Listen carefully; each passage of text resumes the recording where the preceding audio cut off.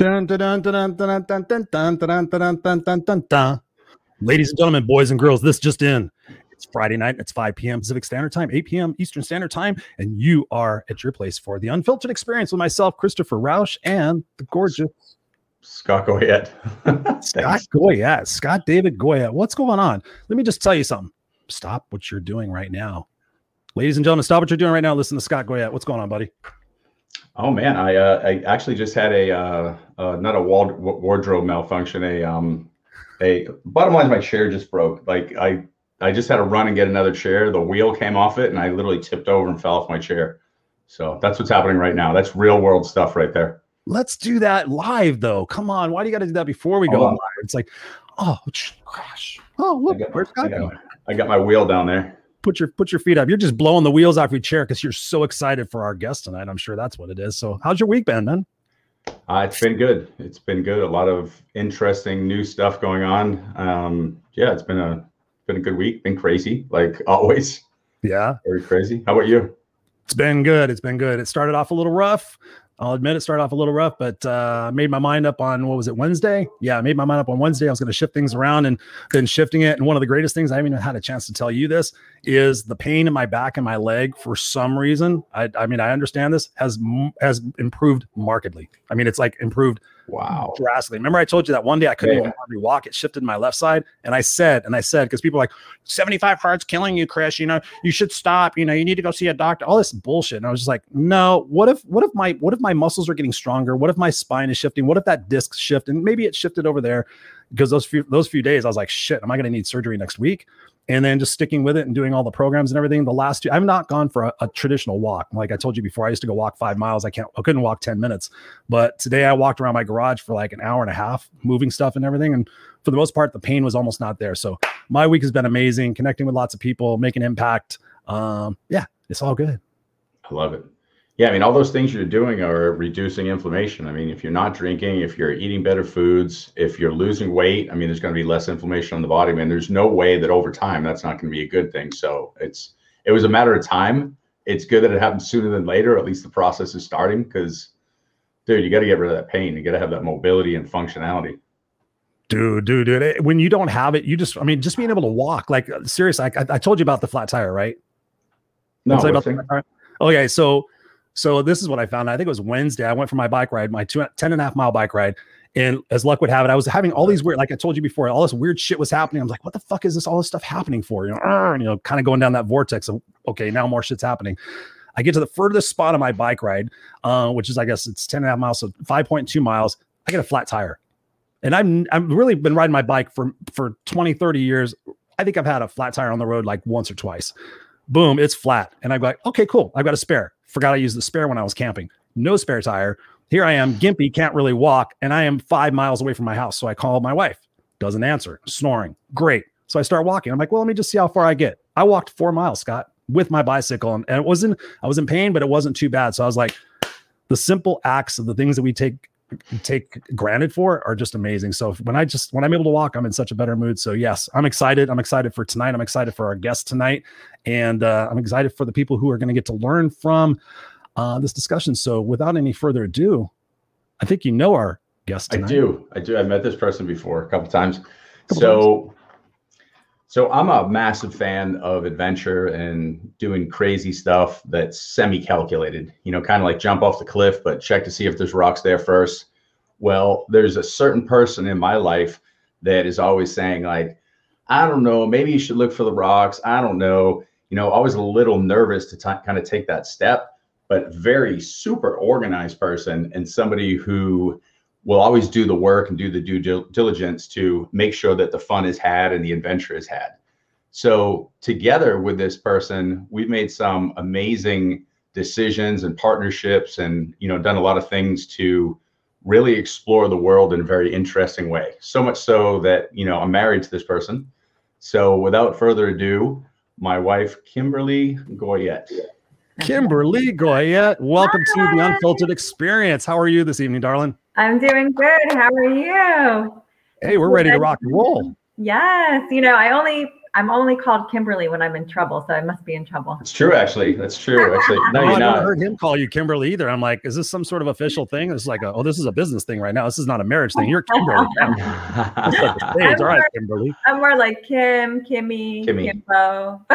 Kimmy. I don't know about Kimbo. I don't know if I've ever called you Kimbo. No. But probably Kimmy a lot. I'll go with Kimmy. Right. Yeah. Nice to see you guys. I'm so glad to be here. Thank you so much for having me. Very excited. Thank you. Well, we're excited to have you here and be able to talk about this discussion and talk about your personal lives in front of millions of people. I love that. I'm ready. So first things, let's just jump right into it. So congratulations, best-selling book. Talk to us about that process of deciding to write a book about your family's travels and put it all out there. What was that process like for you? Yeah, so some of you may know, some of you may not know, but Scott, my daughter, who was 11, and I took off in 2018 for a year, and we traveled around the world, and we had such a large experience. Not only was it fabulous, we saw things that we never thought that even existed on the planet, but it was also extremely challenging. We made so many mistakes. I mean, big mistakes. And so when I got back, I knew that I had to share our story because I wanted to inspire people to live their wildest travel dreams, but not have to go through all the challenges that we went through. So I laid it out in a pretty simple step-by-step format of how to plan world travel or long-term travel. And that was my inspiration. Nice. So when you say biggest mistakes, what was one of the biggest ones that kind of hit you, and what did you learn most from it? Oh gosh, there was so many. There's a story in the book where we got trapped on Gilligan's Island, which is yeah, it was in Colombia. We were kind of trapped there with no, barely shelter, barely water, no electricity, no connection to anybody else, and it was a total faux pas on our part. Scott did a lot of research and talked to the people that owned the place that we were going to, but it was presented to us in a totally different way, and they wouldn't let us leave. Really, it was kind of crazy. It was a little scary. But it ended up in the book, we talked a little bit about the challenges that we went through and how we grew from them. And it was right in the beginning of our travel. So we were very grateful for all the amenities and things that we had the rest of the trip because it was such a big challenge on the island. Wow. So Scott, looking back, what could you have done differently to vet that out? Or is that just something that may be a surprise to a traveler? They think they vet everything out and they show up and it's like, wait a minute, it's like the cheeseburger thing. That doesn't look like the cheeseburger on the commercial. How do people circumvent that? Or do they just have to deal with it? It's this simple. Trust volumes of reviews. Don't trust one person. I had a friend of a friend who got on the phone with me and said, we've got this amazing community. We want you to bring Go Love down here. We've got an amazing retreat center. It's incredible. It's one of the big up and coming retreat centers. And we're talking about retreat centers we go to in Costa Rica that are, 5-star rustic, but it's still Costa Rica. It's beautiful. So I'm explaining that, showing her where we're used to staying. And they're saying, oh, this will be even better because it's going to be more remote. It's going to be beautiful. Chris, read the book. And I'll just tell you this. When we got there, we had to hold our bags over our heads. Waves were hitting us. We had to jump out of our boat. We've got all of our computers, everything for the full year. The whole thing was like insane nightmare. By day 2, Kayla was covered in bug bites. So was I. I hadn't slept because you could hear people walking through the woods at night, and we're completely open. They could just come in and kill us. So I don't know where I am in Colombia. I'm listening to these people go, oh, it's okay. We'll walk through the woods at night. And I'm like, F that. So I'm like this, wide awake. So during the day, I'm trying to sleep, but I can't sleep because it's 150 degrees.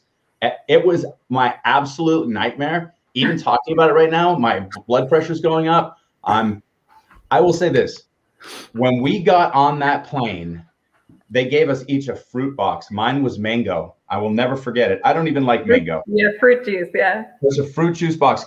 Chris, I must look like a 2-year-old. I put the straw and I'm like, and I just remember looking over at Kim and Kayla and I go, like the craziest. The best drink ever. How long were you there for? 10 days of hell. Yeah. We were supposed to be there 12. We ended up making it 8 days. Whatever it was. And then we escaped.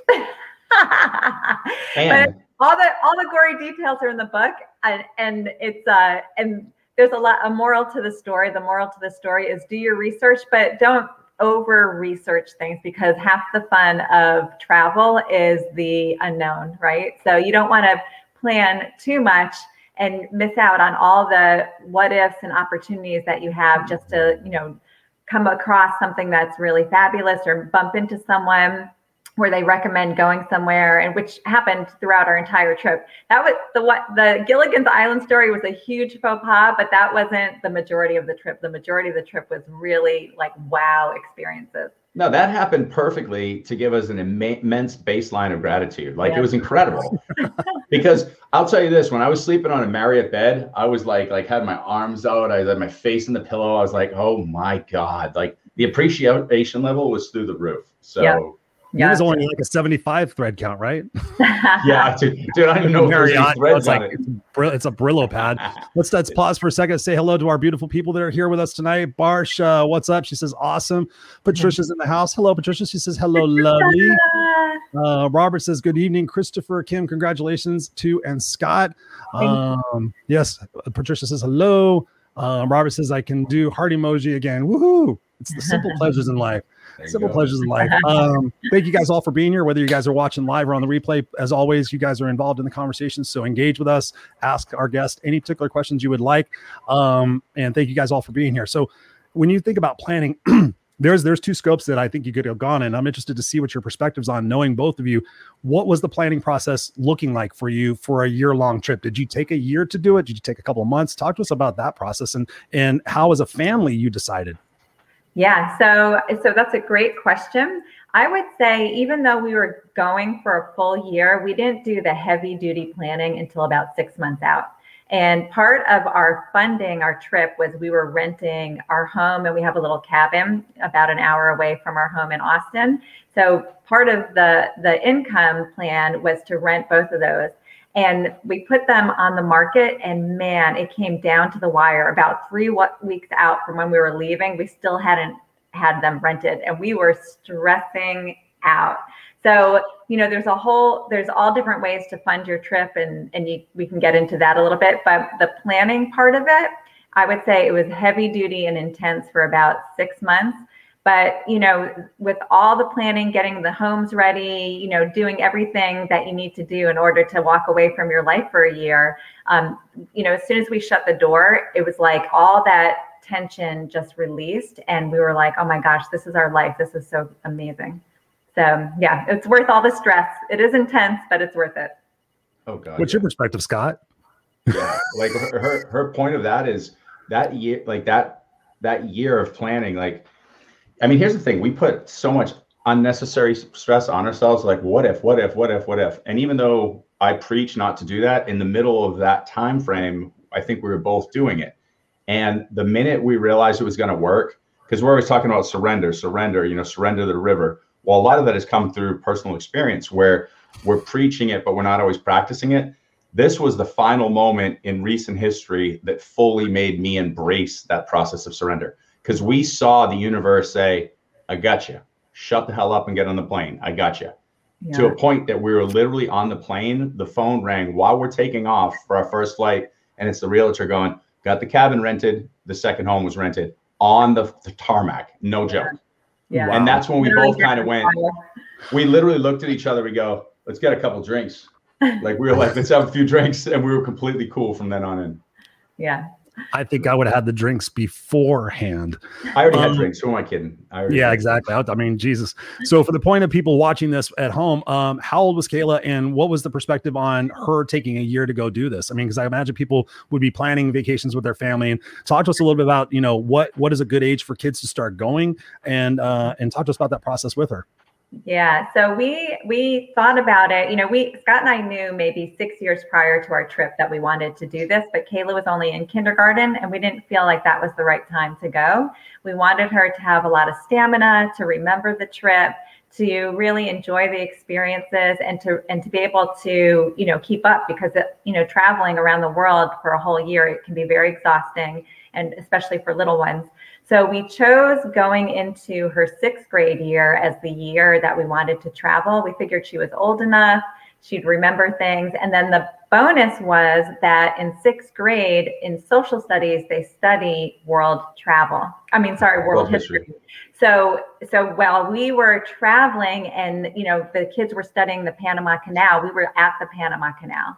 And when kids were studying Mayan culture, we were sitting with a shaman in Guatemala doing his cow ceremony. So, it was like, what better way to learn world history and, world studies. So yeah, that's how we chose that age. The other perk that we didn't realize, and we just talked to a client about this, is that when you travel, if you're 12 or under, you're still considered a child internationally. But as soon as you turn 13, you're an adult and you have to have a separate room. So the costs go way up. You need a separate room and a separate hotel room. So things kind of double for you. So, unbeknownst to us, we learned that along the way. And we were very lucky because she was 11 and turned 12 as we were traveling. So.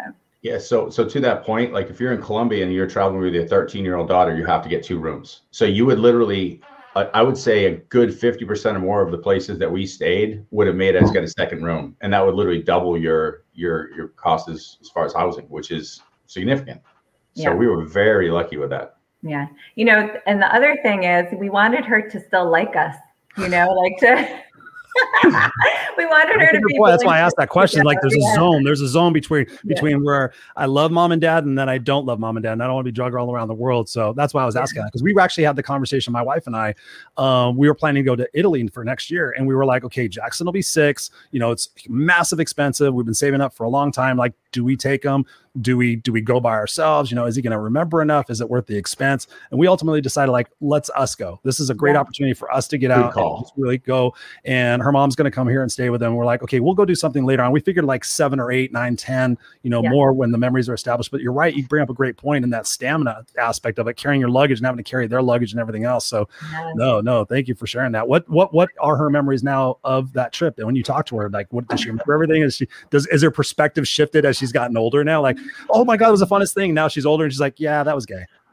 What was that? Well, so first and foremost, she remembers everything. And she said that she has PTSD a little bit from the trip because we traveled around so much. We were, I think it was like 47 different flights we were on throughout the year. I mean, it was really, we're constantly moving. There was a time where we stayed put for about 7 or 8 weeks.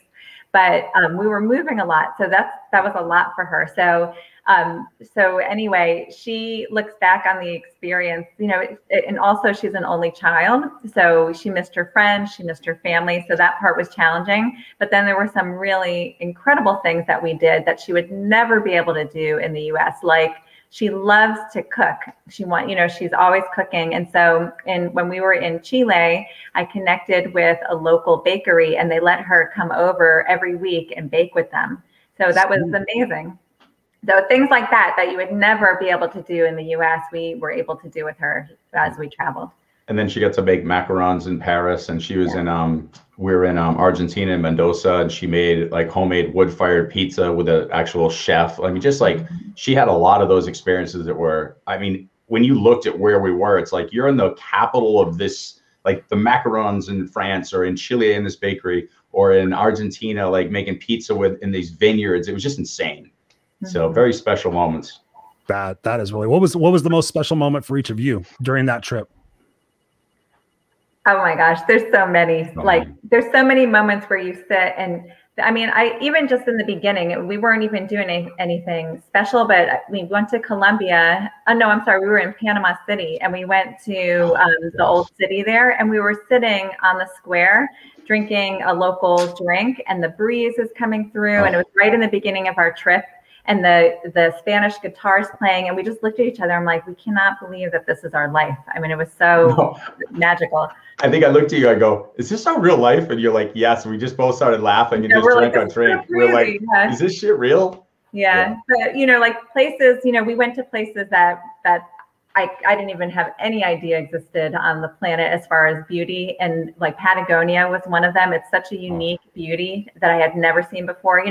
Many of us get to, be blessed to see beaches and things like that, or, the woods or rivers. But Patagonia, it's so unique. It's amazing. One of mine that real quick, that was a funny one was, if you remember this, we got into a plane. We were going to, I think from Vienna to Poland, and I'm sitting on the plane and I'm really happy, and I can't figure out why I'm so happy. And I'm like, I really like this. And she's like looking at me like, are you high or something? I'm like, I really like this plane. I like these people. And then I figured it out. They're Polish. I'm of Polish descent. And I'm sitting there. There's something about, we didn't speak the same language. I was just like, I really like these people. I like this plane. And it was some weird connection to Polish people. And I got off the plane really happy. I'm like, it was a guy and a girl flight attendant. Totally remember him. The guy was tall like me. And I just remember thinking, these are my favorite people ever, because I was like with my people. It was so weird. And I really had a weird energetic connection to the Polish. So that's freaky. I would sit there and ask you if drugs were included, but knowing you, they probably were. Nothing. No, that's actually a trip that you would find yourself connected. Like, wow, I'm with my people. I mean, the energy level. I mean, that's the same energy level goes through that. In planning this trip, I can imagine there was a lot of opportunities to, okay, where can we? Because you talked about being creative on renting your house and renting your second house to be able to fund this trip. What were some of the other areas that you learned that initially you didn't know you could negotiate, but then through that process you knew you can negotiate? Like, some people don't know they can negotiate hotel rooms or negotiate travel or whatever it might be. What were some of those things for you that you learned that were able to save you a lot of money? Oh, Scott, I think that you could handle this one. This guy, he was our travel guru the whole time. He's amazing. I attest 100% of all our amazing finds to him. And what's so incredible is that we did our trip, but we had a budget, a daily budget, and it was $60 per day for food and $60 per day for accommodations, and that's it. And we came back with zero debt. And this guy, he did it all. He was amazing. And Chris, we were staying in like penthouse suites, like we were like in the 5-star, like it's. And I'll tell you, the basis of the process is everything that we're always talking about. It's a mindset shift. What I would do is I wouldn't go saying we have to go to these 5 cities. I would say we're going in this direction. And so let's say that we're in Santiago. I would look at where are the 5 flights that are within a proximity of 2 or 3 hours. What's the cheapest and what's the cost when I get there? And I could do this within like 10 minutes. And then I'd say, is there Hilton or Marriott, or should we go local? And I would have this process where give me 2 hours and I go, we're going to Mendoza. There's a $58 flight. We can get an upgrade because it's through Star Alliance. And all of a sudden we're going first class. We spent $150 for 3 people to fly. We found an Airbnb that's this gorgeous apartment. And 2 minutes later, we're in the most beautiful vineyards in the world because it's the off season. And for $10, our kid is cooking with a private chef, and we're getting a tour through the facility and get a bottle of wine for $10. And so we're out $200, and we just had a first class 5-star experience. And that's literally because I said, where is no one going right now? And we went there. That is important. That's a great question. You don't think to ask that, because where they're not going, then obviously they're going to be offering deals and they're going to be doing more stuff to make your experience hopefully more pleasurable. Yep. And we did that like wildfire. And every once in a while we'd get a cheap flight where stuff was going on. Like we were in Vietnam during Chinese or Vietnamese New Year. And we just happened to show up in Hanoi at that time and walk into a place, and we ended up getting a table looking out at this massive fireworks show. It'd been like New York City in Times Square. And what did we pay, $30 for the table or something? Yeah, it was insane. And we're watching Vietnamese New Year, like this massive celebration, front row seats from a balcony. I'm like, is this real? Yeah. It was. Yeah. So in the book, what was your main intention? Because obviously when you think about it, I'm sure there's hundreds and hundreds, thousands of travel books, people doing the same thing. What was your intention when you were writing it and creating it to make it differentiate from the other books? Yeah, so I have 2 intentions. One is to inspire as many people on the planet to live outside the box and really fulfill their dreams, live big, ask for a lot of abundance and receive it. So that's one of the big intentions. The other one, I know, for me, when we first started thinking about this trip, it was very overwhelming. There's so many decisions to make, and I wanted to do a step-by-step guide that would hold someone's hand and lead them through the process so that they didn't have to endure all the hardships that we did. So we did a lot of research. I mean, in the book, I talk about what to pack and how we chose things. I talk about how we chose our route and why. I talk about travel safety. if you have kids, I talk about homeschooling on the road, which it was the first time I ever homeschooled, and it ended up being an incredible experience. So there's a lot of different things that I laid out that I feel that would be very beneficial for someone that is even interested in, not just traveling for a year, but maybe traveling for a season or a month or first time going international. It can help in so many different aspects. I love that. When you think about, so you guys went in 2019, right? 2018 to 2019. Mm-hmm. Okay. So when you think about life back then, and now, of course, the world has massively shifted. Did you include components of that too? Because people's fears now are obviously traveling, and am I going to get stuck somewhere? And is that country going to like me or not like me because I'm American or whatever? But is there stuff that you included in there or considered based on the difference in times from when you actually traveled to now? Yeah, so it's kind of interesting. So we got back in June of 2019, and really things started rolling with the pandemic in December of that same year. So it was about 6 months. And, we were very lucky, the timing, to be able to make it back home.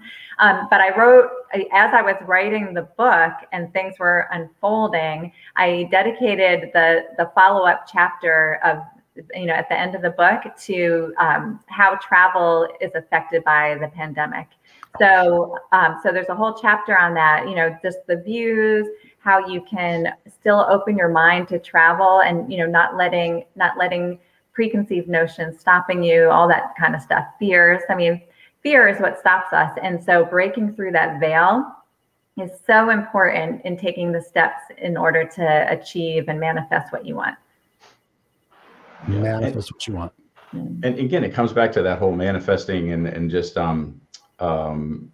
exploring like what makes the most sense for you on your route. Like right now, we were looking at going to the Maldives next year. And the best way to go is really the best flights went through India. But is India a good place to go right now? So we're probably going to fly through Turkey and go through Turkey. But again, that might shift too. So we're using miles so we can switch those flights over. But again, to the point, it's being creative and just being smart. Don't say the most direct route is through India. India is not a good place to go right now. And I would forecast that even another year, it's not going to be the best place. So where potentially could be, and who's most likely to allow you to fly through. So, yeah, that's super important, because I think where people might get mixed up is they go in with the binoculars, like, how can I get it on the cheap? Oh, I just fly through India. I don't even think about it. And then go there and then, have the world kind of show them what's up. Yeah. You're stuck in Delhi for the rest of your life. Oh my God. I mean, like you guys being stuck in Colombia, that's freaky stuff. That is freaky stuff. I can't even imagine if that was like during COVID and I had to spend 6 months there. I would have just started swimming and just hope I got somewhere.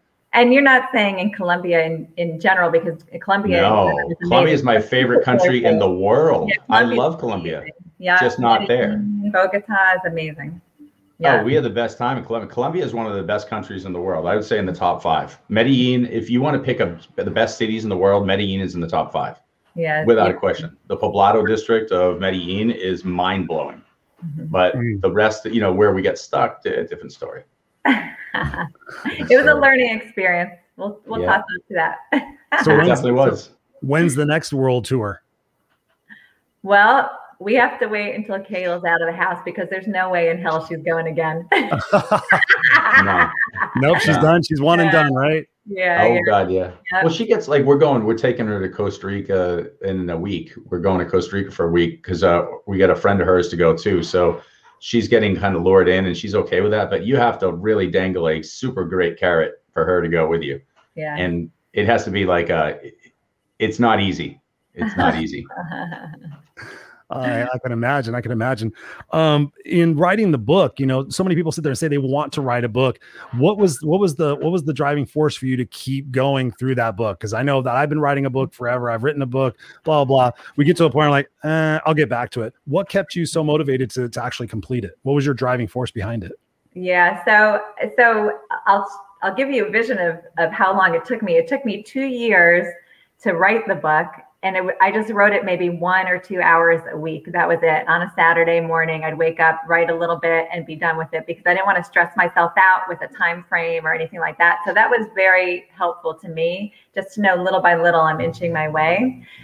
So that being said, what really motivated me was that we have so much good information that we learned, lessons learned, all the trials, tribulations, the fumbles, all that stuff. And I knew that we have such a good resource if I could put it together in the right frame. And then we have a lot of hilarious stories that happened along the way. So I weave those stories in there. And I want to make people feel that world travel is attainable for everyone, because we're not filthy rich. We didn't have a ton of money saved up, but we did a really extraordinary thing, and anybody can do it, no matter what your situation is. So whether you want to travel solo, with a friend, with your family, whether you have this amazing income or not, you have flexibility in your job, it doesn't matter. There's something out there for you. So there's lots of opportunity. Yeah, I mean, I would say the sense of adventure. I mean, getting out of your own skin and just being able to go do it and go leap into that. What was the feedback from your friends and your family when you said, hey, we're going to pack up and we're going on the road for a year? Did you wind up getting like, hey, that's awesome? Or did you get, oh my God, you have to think about malaria and you have to, did you have people supporting you? And how did you deal with the people who may have not have wanted to support you? Yeah, we started making our announcement 6 years prior to the actual launch date. When we first started thinking about it, we told my parents, we're like, save the date. So our family was, excited for us, and also very nervous, for us, especially taking Kayla out of the country for so long. But they kind of put it on the back burner because they knew 6 years, anything could happen. Maybe we would never go. They didn't really want to worry about it and all this stuff. But as time started getting closer, and we would tell more and more people, because that kind of kept us accountable to our word of moving things forward.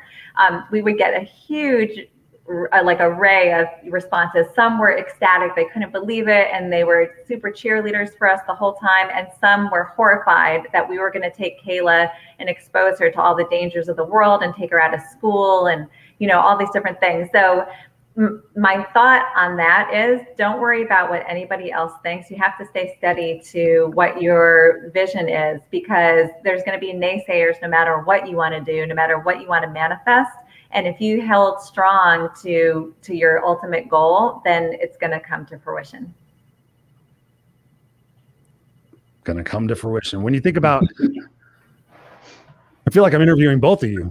This is crazy. So, Scott. Scott, when you're negotiating with people, no, seriously, when I think about, going on an adventure like that, I think, a lot of people lose their sense of adventure. And Scott and I talk about this all the time on the show.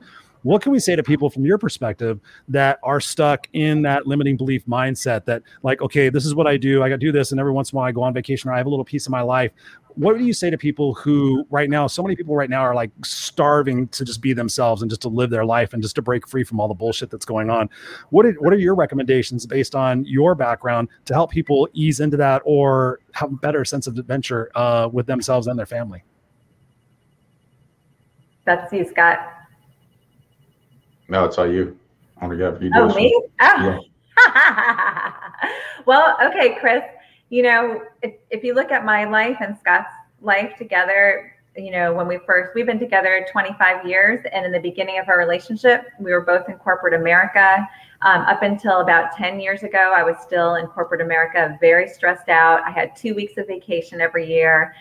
Scott had to pull my teeth in order to get me to go and take that vacation. And I just wasn't feeling myself. And I'm 48 right now. And right before my 40th birthday, I knew that something had to change. I'm like, I cannot go on living like this anymore. I am not myself. I don't know who I am anymore. And I wasn't happy. And it showed in my family life. I could feel it inside myself. And so I took a leap. I left my job, and it was very scary. But no matter what you do, no matter what transition, it's always going to be very scary. It's when you keep stepping towards the fear, you come through the veil and to the other side. And then it was like, I couldn't believe that I waited so long. There was all this happiness on the other side that, I was so elevated, my vibration, my vibrational level was so much higher, and I was doing what I love to do, my passions. And so I would say just stepping towards the fear inch by inch is going to get you through that veil, and you will get to the other side. So just a little thought. and all three of us, if you've listened to, Chris or I, we say the same stuff all the time about, our jump stories, and we have the same exact things, and it really is just jumping. And when you look back, it's always fun looking in hindsight and watching all the signals the universe gave you. And those moments where your boss said something, you're like, they're so mean, they're an ass. It's like, they had to do it because I wasn't taking that step. Or the train track that came down and you didn't get the proposal in on the time. You're like, what are the odds? Like, literally the universe is working for us when we finally say, I'm ready to commit. The universe will actually shut everything down and force the jump for you if you say you really want it. So if you're sitting at the edge going, help me jump, the universe will casually kick you in the ass and put you in the air, but you've got to ask for it with true intention. And it will happen every time. And once you're in the air, as Chris says all the time, you're going to get your bumps and your bruises. You're going to wonder, why the hell did I do this for a little bit? But it won't last that long as long as you stay true to what yourself is, trying to do. So, yes. Okay, now I want to shift gears a little bit since I got you both here, and people I'm sure would be wanting to know this. Talk to us about being on the road for a year as a married couple. Communication, stress, things are going on. How did you guys navigate that and be able to keep, the open lines of communication, honesty, and mutual respect through this process? I'm sure there must have been a few times. Talk to us about that process, because I imagine, like, if my wife and I said we're going to go on a trip for a year, we would have to really seriously, okay, what are we going to do in this situation? If this, that, plan that out. Did you guys plan that out, or what was the strategy for you guys making sure you didn't kill each other? Do you want to answer, or you want me to? We didn't plan it all, and we'd go day like a couple things for me just to get out of her face. Like, we were at one place for a long period of time in Chile. I signed up for a gym, and I literally would just get the hell away from everybody and go to the gym. The same thing I would do at home with my meditation.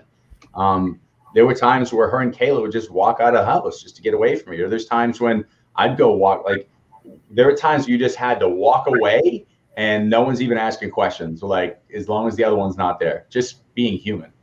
So you want to elaborate on that? Giving that space. Yeah.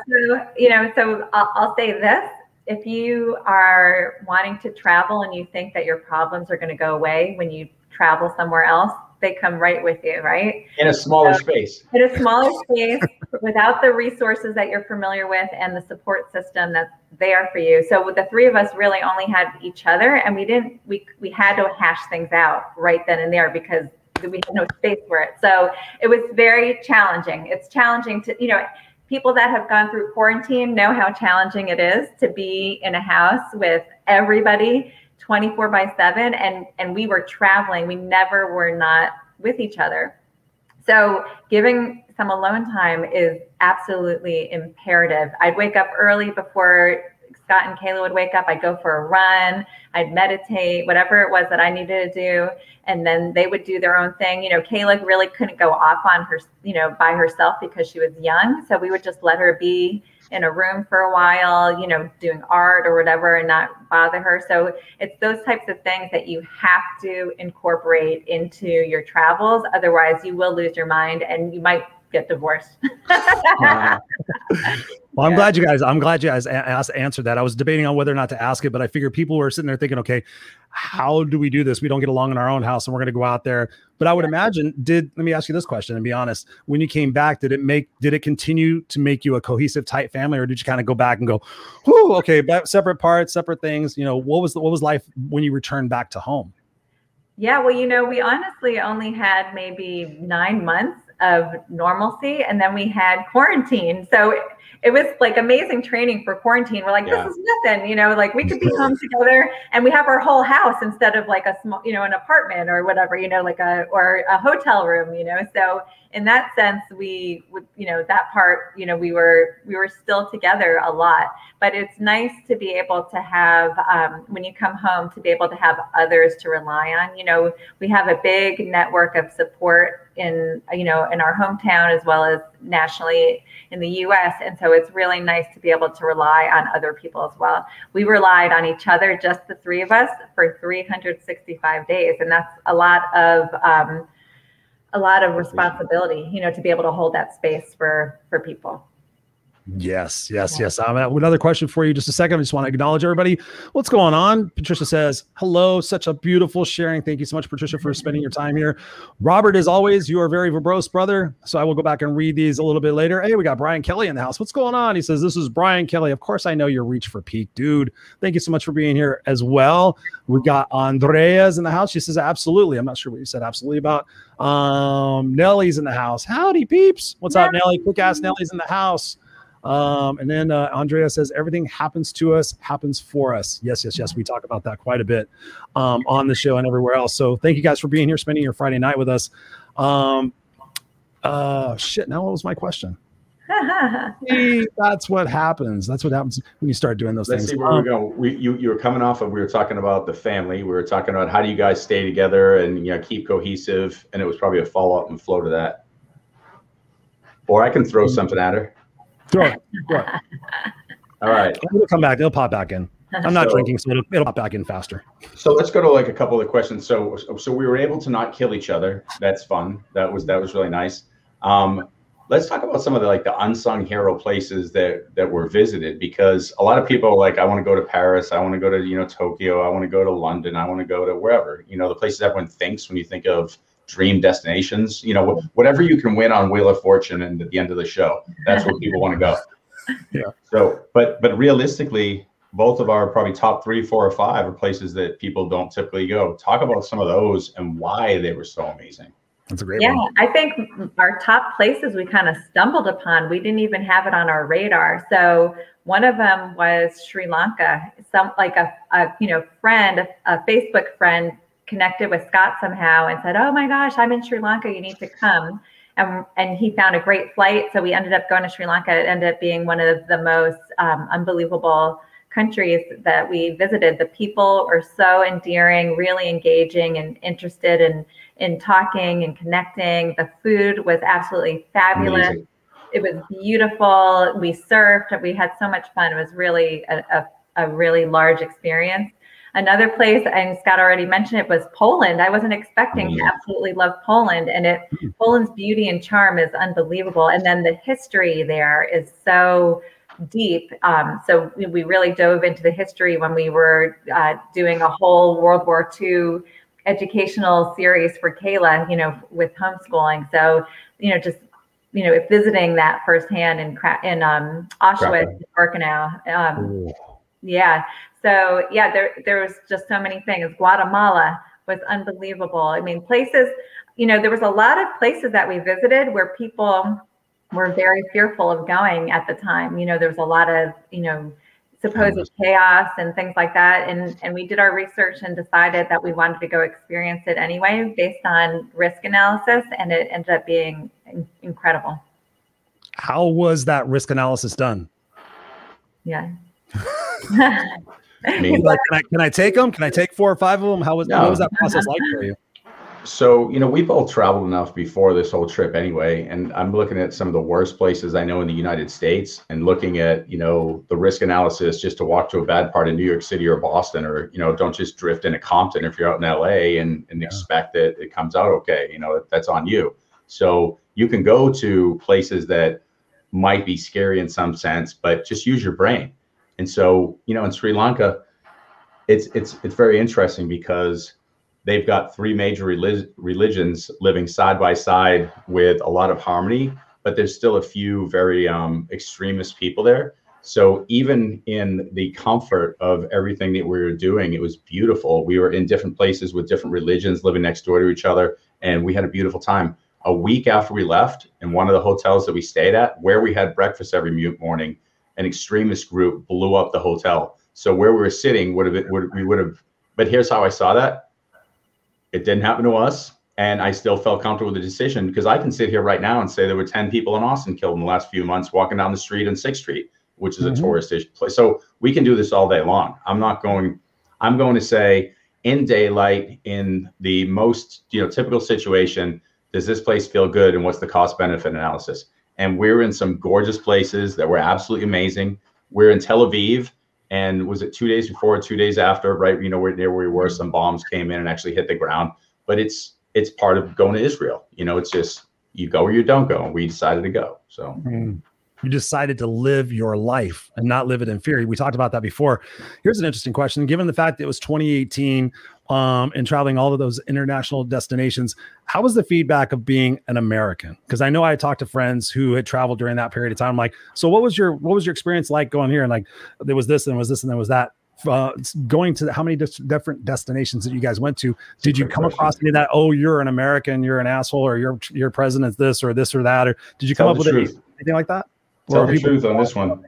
Well, we visited 26 different countries, and in that time, we had engagements with all the local people there. They were all very welcoming. I could safely say that I didn't feel welcome, in any of the countries, and all different religions, all different backgrounds. We did very often, especially with the Uber drivers and taxi drivers, they would always ask us about our president at the time. Because internationally, they had a different view. So anyway, they maybe thought that everybody was on the same page as our president. And so, that was really interesting to have those types of conversations. And that's one of the great things about traveling, is to get other people's perspectives of where you're from, right?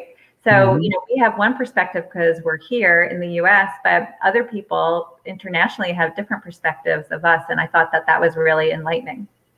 Yeah. So you could be at a restaurant with a waiter, you could be at an Uber driver, you could be, talking to the hotel manager or store owner, and they would all say the same thing. And when I say all, it was crazy. They'd be like, what do you think of Trump?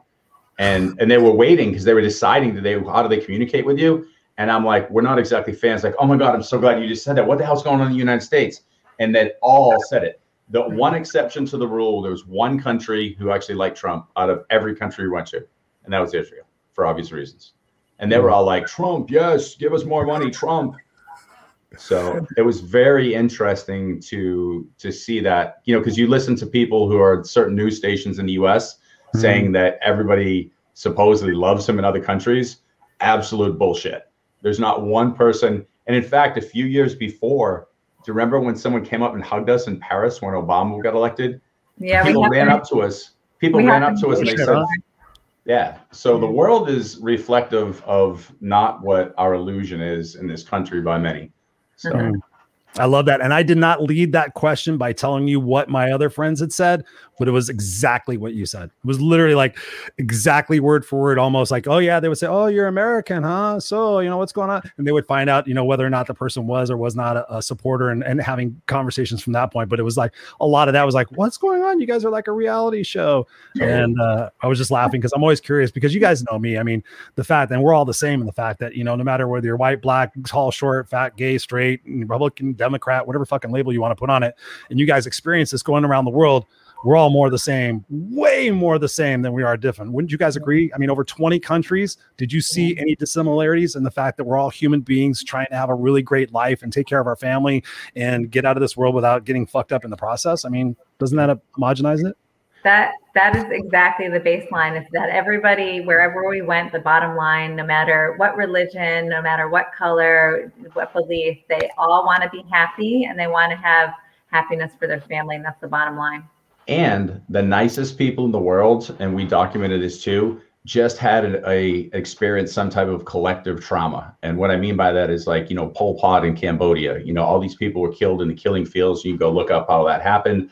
People were taken out to farms and killed. And if you didn't follow orders or whatever, you're going to be killed. So long story short, that was so fresh in these people's minds that they're living a life of freedom without that tyranny, that when they're walking around talking to you, they are alive. Like they're eating something. You give them a tip, you take a minute to talk to them. They're with you, full presence, like nothing I've ever seen. We saw some of that in Vietnam too, which is a little more distance, but they still had the same mentality. And Sri Lanka had some issues before. We saw the same thing. The place that had the most recent trauma and came out of it, they had built that foundation based on gratitude, which we always talk about. And man, could you collectively feel it. I mean, I hate to say it, but even in our country, every time we have a big thing happen and we come together, that's when we're at our best. It's almost sad that we can't just say baseline of gratitude. No one needs to suffer. And that's what we saw consistently. People who had recent trauma, most beautiful humans on earth at this moment. And I would love to be able to recreate that for everybody, because gratitude's the answer. It 1000% is 1000%. Patricia says, I love my Cambodian family. Yes, yes, yes. Mm-hmm. Thank you, Patricia. So I'm going to shift gears here for a second, because I happen to know that you are into, what do we call it? Yoga. Yes. You're a master. I'm not sure what your title is, but I know that you teach yoga. So this is something that we've been going through with Help Heal Humanity, and we've been hiring pillar directors. And one of the pillar directors, and I'd actually talked to Scott about this, was for yoga, and interviewing these people who teach yoga and who have been around yoga. I personally was blown away, because I thought yoga really was, okay, you do this move and you hold a warrior pose, you're doing all these things, and it's kind of just like an exercise. But in talking to all these different people from dynamic backgrounds, there is such a culture diversity and a perspective on yoga that I was kind of blown away on it. What was your experience in going to different countries and perhaps, entertaining, engaging in yoga and learning that? What was that for you? Yeah, I do teach yoga, and we teach yoga retreats all around the world. And so when we were traveling, I had the opportunity to teach several retreats and also take classes in different countries to see different styles and perspectives internationally. And it was so fabulous. I mean, the baseline of yoga, the thread was, across the board was almost identical, as far as really just being able to be more centered, to bring more peace into your life. It wasn't about striking poses, and it wasn't about the workout or anything like that. It was more about tuning into yourself. And I just love that, experiencing it internationally. And then teaching it internationally was so amazing as well. I had the opportunity when we were in Chile. We were at a particular small town for close to 8 weeks. And there was a rec center right down the street, and they had yoga. So I started taking class there, and the teacher found out that I was a yoga instructor, and she had me come up out of nowhere and teach the class in Spanish, which I know very little of. And so just like that experience of me trying to make my way through a foreign language made me appreciate how, when we are in the United States and people are trying to develop their own language, English, let's say, as a second language, how challenging it is. I mean, it totally flipped my mind as to the new respect that I have for people just trying, right? Mm-hmm. Mm-hmm. Trying. Don't get me started on trying. No, we're all trying. We're all trying. Holy smokes. It's been 52 minutes of conversation about your book and travel. Final thoughts and final questions. What would you like most for the viewers and the listeners of this podcast and the show to walk away from, to really take everything that we've talked about tonight and embody that and potentially employ that in their life, whether it's a world tour or whether it's just a simple vacation, here in the United States? What advice would you give people to go to really live their life?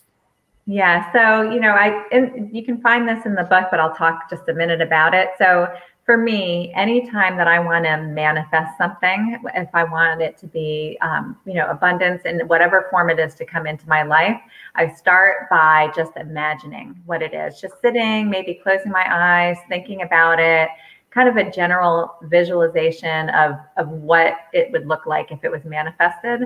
And then I move to visualization. So where I really see the details, like it already happened, like it's already existing. And when you start to do that, you plant the seed in the universe, because the universe doesn't know what's real and what's dream. Mm-hmm. And so if you plant that seed in your mind, then things start to roll into place, and out of nowhere, it just manifests. So you don't really, once you start to visualize, you don't need to worry about all the little pieces and details, all the steps and experiences to get to that manifestation. The universe will provide that for you. And it might show up in what you don't think is, what you didn't expect, right? You all of a sudden you're redirected or derailed on a different path. And it's because you asked for something and the universe is saying, nope, take this path and get to it. So it might not be the way that you think that you're going to arrive at that final goal, but the universe takes over. So just starting to imagine and then visualize is really the best way to plant the seed to actualization. I love that. I love that. What would you add to that, Mr. Scott? No, I agree. And honestly, the simplest way to do it is visualize how you want to feel. Like, in other words, if you want to travel and you want to be free and you just want to be in mountains and you want to be in, don't start picking the specific set of mountains. Don't say I have to be in the Swiss Alps or I have to, because you start trying to tell the universe like exactly it about mountains. Do you like the free? Do you like the time of year? Visualizing. You guys all out? You guys still there? I'm here. Can you see me? Are you here? Sweet. We're all here. We're all here. I think so. I think I'm here. But yeah, just let the universe take you there. So you got to trust the flow, baby. You got to trust the flow. Ellie says, "What's up, Ellie?" Ellie's from the UK. She's like, "Wait a minute, Ellie, isn't that like 9 hours ahead of time? Isn't it like the middle of the morning?" She said, "Did you go to the UK?" We did. Yep. We spent some time in London and moved north to Bath a little bit. Yeah, it was a great experience. Yeah. I've been to Bath. That was crazy. 17th, 16th, 17th century stuff. I was like, what the? Yeah. I was blown away. I was not an architecture person or a historical person, but I have to admit, going to Bath, I was blown away. I was like, wow, people used to walk in this area and it's like, and it made me think about like, you know, our Southern California is going to be Bath one day. It's like, oh, you guys actually drove cars on the street. Oh my God, this is archaic. You know, something like that. So we have a couple of places to get a hold of you. Of course, always we can get a hold of you at www.meditationmother.com. Is that correct? That's right. But, you know, just a little, if you don't mind, Chris, a little plug for the book and for a little project that Scott and I are working on. So the book that came out, it's called Just Plain Crazy, like the airplane. The ultimate guide to affordable, adventurous world travel. If you want to really start to dive into potential opportunities when it comes to travel or living your dreams, this is an excellent resource. You can find it on Amazon, and there's paperback and the Kindle version. And then from this book, Scott and I have a website. It's called justplaincrazytravel.com. And it's an excellent resource. It talks about what to pack, where to go, how to find travel deals, all these amazing resources totally for free that you can hop on and tap into. We have a blog where we write about travel tips and different things like that. And so it's a great resource to start planning your travel dreams. Love it. I love it. I love it. I put the post in here for your book. Guys, go there and click that bad boy and go figure. Oh, oops. I was mid thought and I was like, oh, there's another. We didn't. They were closed. The baths at the time were actually closed when we were there. We were thinking of going to them. I forget if there was some like graduation or something. So for some reason we didn't get there, but we did go see everything that was going on, and we didn't get in there. Yeah. Awesome. And Patricia says, fabulous book and congratulations. Absolutely. Thank you so much, Patricia, for being here. All right, ladies and gentlemen, that concludes this Unfiltered experience. I'm going to place you backstage here, Kim, for just a moment. And of course, we can get a hold of you there at the Instagram as well. And then we have, we have IG. And then, of course, IG also, you have Just Plain Crazy Travel as well. So all the different places where you guys can get a hold of these beautiful people and pick their brains and potentially even travel together. Who knows? Maybe we'll just make a world travel kind of thing. So yes. Kim, thank you so much for being here on the show, sharing your brilliance, sharing your stories of you guys going around the world. I'm absolutely just, I'm like inspired right now. I'm like, okay, when my son gets to be, 6th grade, 7th grade, where can we go and what can we do? Yeah. I think it's beautiful that you guys did that. Yes. Thank you so much for having me, you guys. So much fun being here. I really appreciate both of you. You are welcome. Meditation Mama. Bye. I'm going to place you backstage. Don't go anywhere. We'll be right back. Ladies and gentlemen, boys and girls, Scott. So I got to ask you a personal question. How was it like to have your wife on the show? Because I was thinking, I've had a few people say, you know what, you and Scott should have you and Chris. Sometimes people call me Scott. You and Chris should have your wives on the show. And I was like, maybe that'd be kind of fun. So how was that for you? Oh, it's fine. We're always like, yeah. I mean, like you said, like we traveled together. Like we were literally like this close. Like you can't hide. So once you've been that connected to a person. The one thing that, we talk about all the time is complementary nature of relationships. And we know what we're good at. And we are really self-aware enough to know this is the value I bring, this is the value you bring.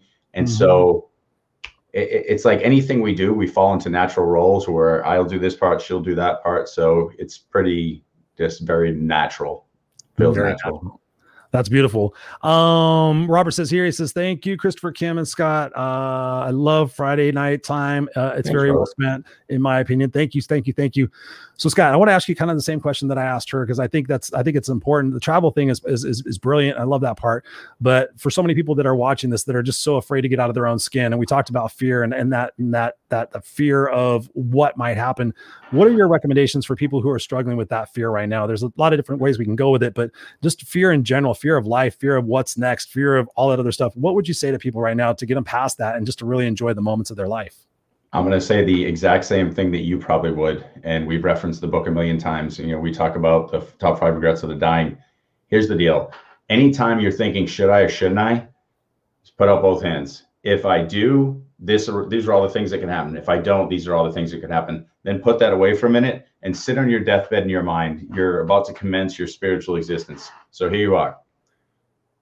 Do I honestly believe that I'll regret not doing this? And if you even have a hint of the answer being you'll regret it, then do it. It's that simple. Because if you're saying, I don't know if I can, you don't understand my life, you guys are different and you're coming up with all the blah, blah, blah, blah, blah. Forget all of the stuff, like Kim said, all the details, forget all the details. You're sitting there about to pass and you ask yourself, will I regret not traveling with my family at this time of my life? And if you can honestly say the answer is no, then move forward and don't do it. Mm-hmm. But if you're inside going, holy shit, he's right, oh my God, and you start thinking like that, then shut the hell up and find a way to do it. End of story. It's it. So true. I was talking to somebody the other day, like, I'm afraid I'm never going to see a beach in my lifetime. And I said, well, if you don't start getting the fuck on the plan, then you're not going to see a beach in your lifetime. What is it that's going to take for you to see a beach? Well, I got to do this. I said, are you planning it? Are you doing it? Are you getting off your ass and doing it? I just did an Instagram reel on trying, and I did a meme on trying. I'm like, so sick of people saying they're going to try to do something. It's like, to your point, Scott, it's so brilliant. Like, look to the end of your life. Are you going to regret not doing that? Are you going to regret not seeing a beach and regret not traveling and getting out of your own fucking hometown? There's so many people that haven't been out of their hometown. It's like, I mean, if that's your thing, then so be it. But, go out there and live your life, guys. I mean, moments are so amazingly precious. I've heard stories. I've had 2 friends this week tell me about their diagnosis with cancer. I mean, life changes in a fucking instant. If you have dreams to go live, like Kim said, manifest them, dream them, put them down on paper, get with your partner, get with your family, see what you could do. Even if it's just a 10-day camping trip, whatever it is that you guys can do to get out there and live life and experience the adventure that we so often lose as children.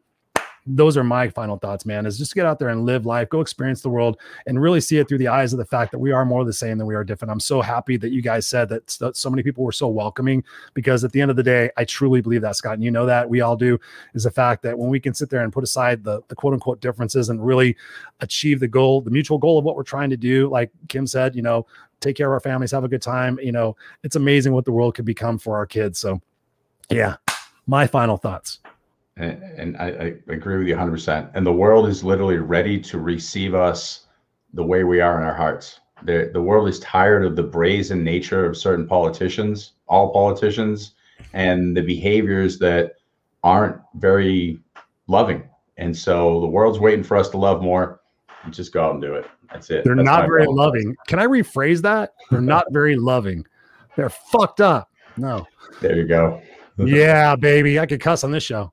No. All right. We love you guys. Thank you guys so much for being here on the Unfiltered Experience, whether you're live or on the replay. Again, if it's a replay, go ahead and comment on there. We'll come back and answer your questions, but please, please, please go click those links, go buy the book. And most importantly, go out there and plan your vacation, your life, and go live it and love it. We'll be here next week. We love you guys. Stay classy, stay unfiltered.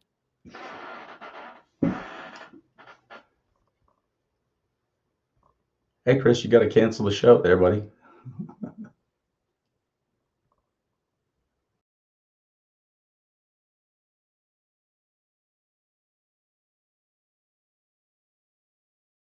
All right, that's funny. I clicked out of it, but I actually closed it. Fucking dumbass. All right. Stay classy, guys. Blooper reel. Peace. The Unfiltered Experience.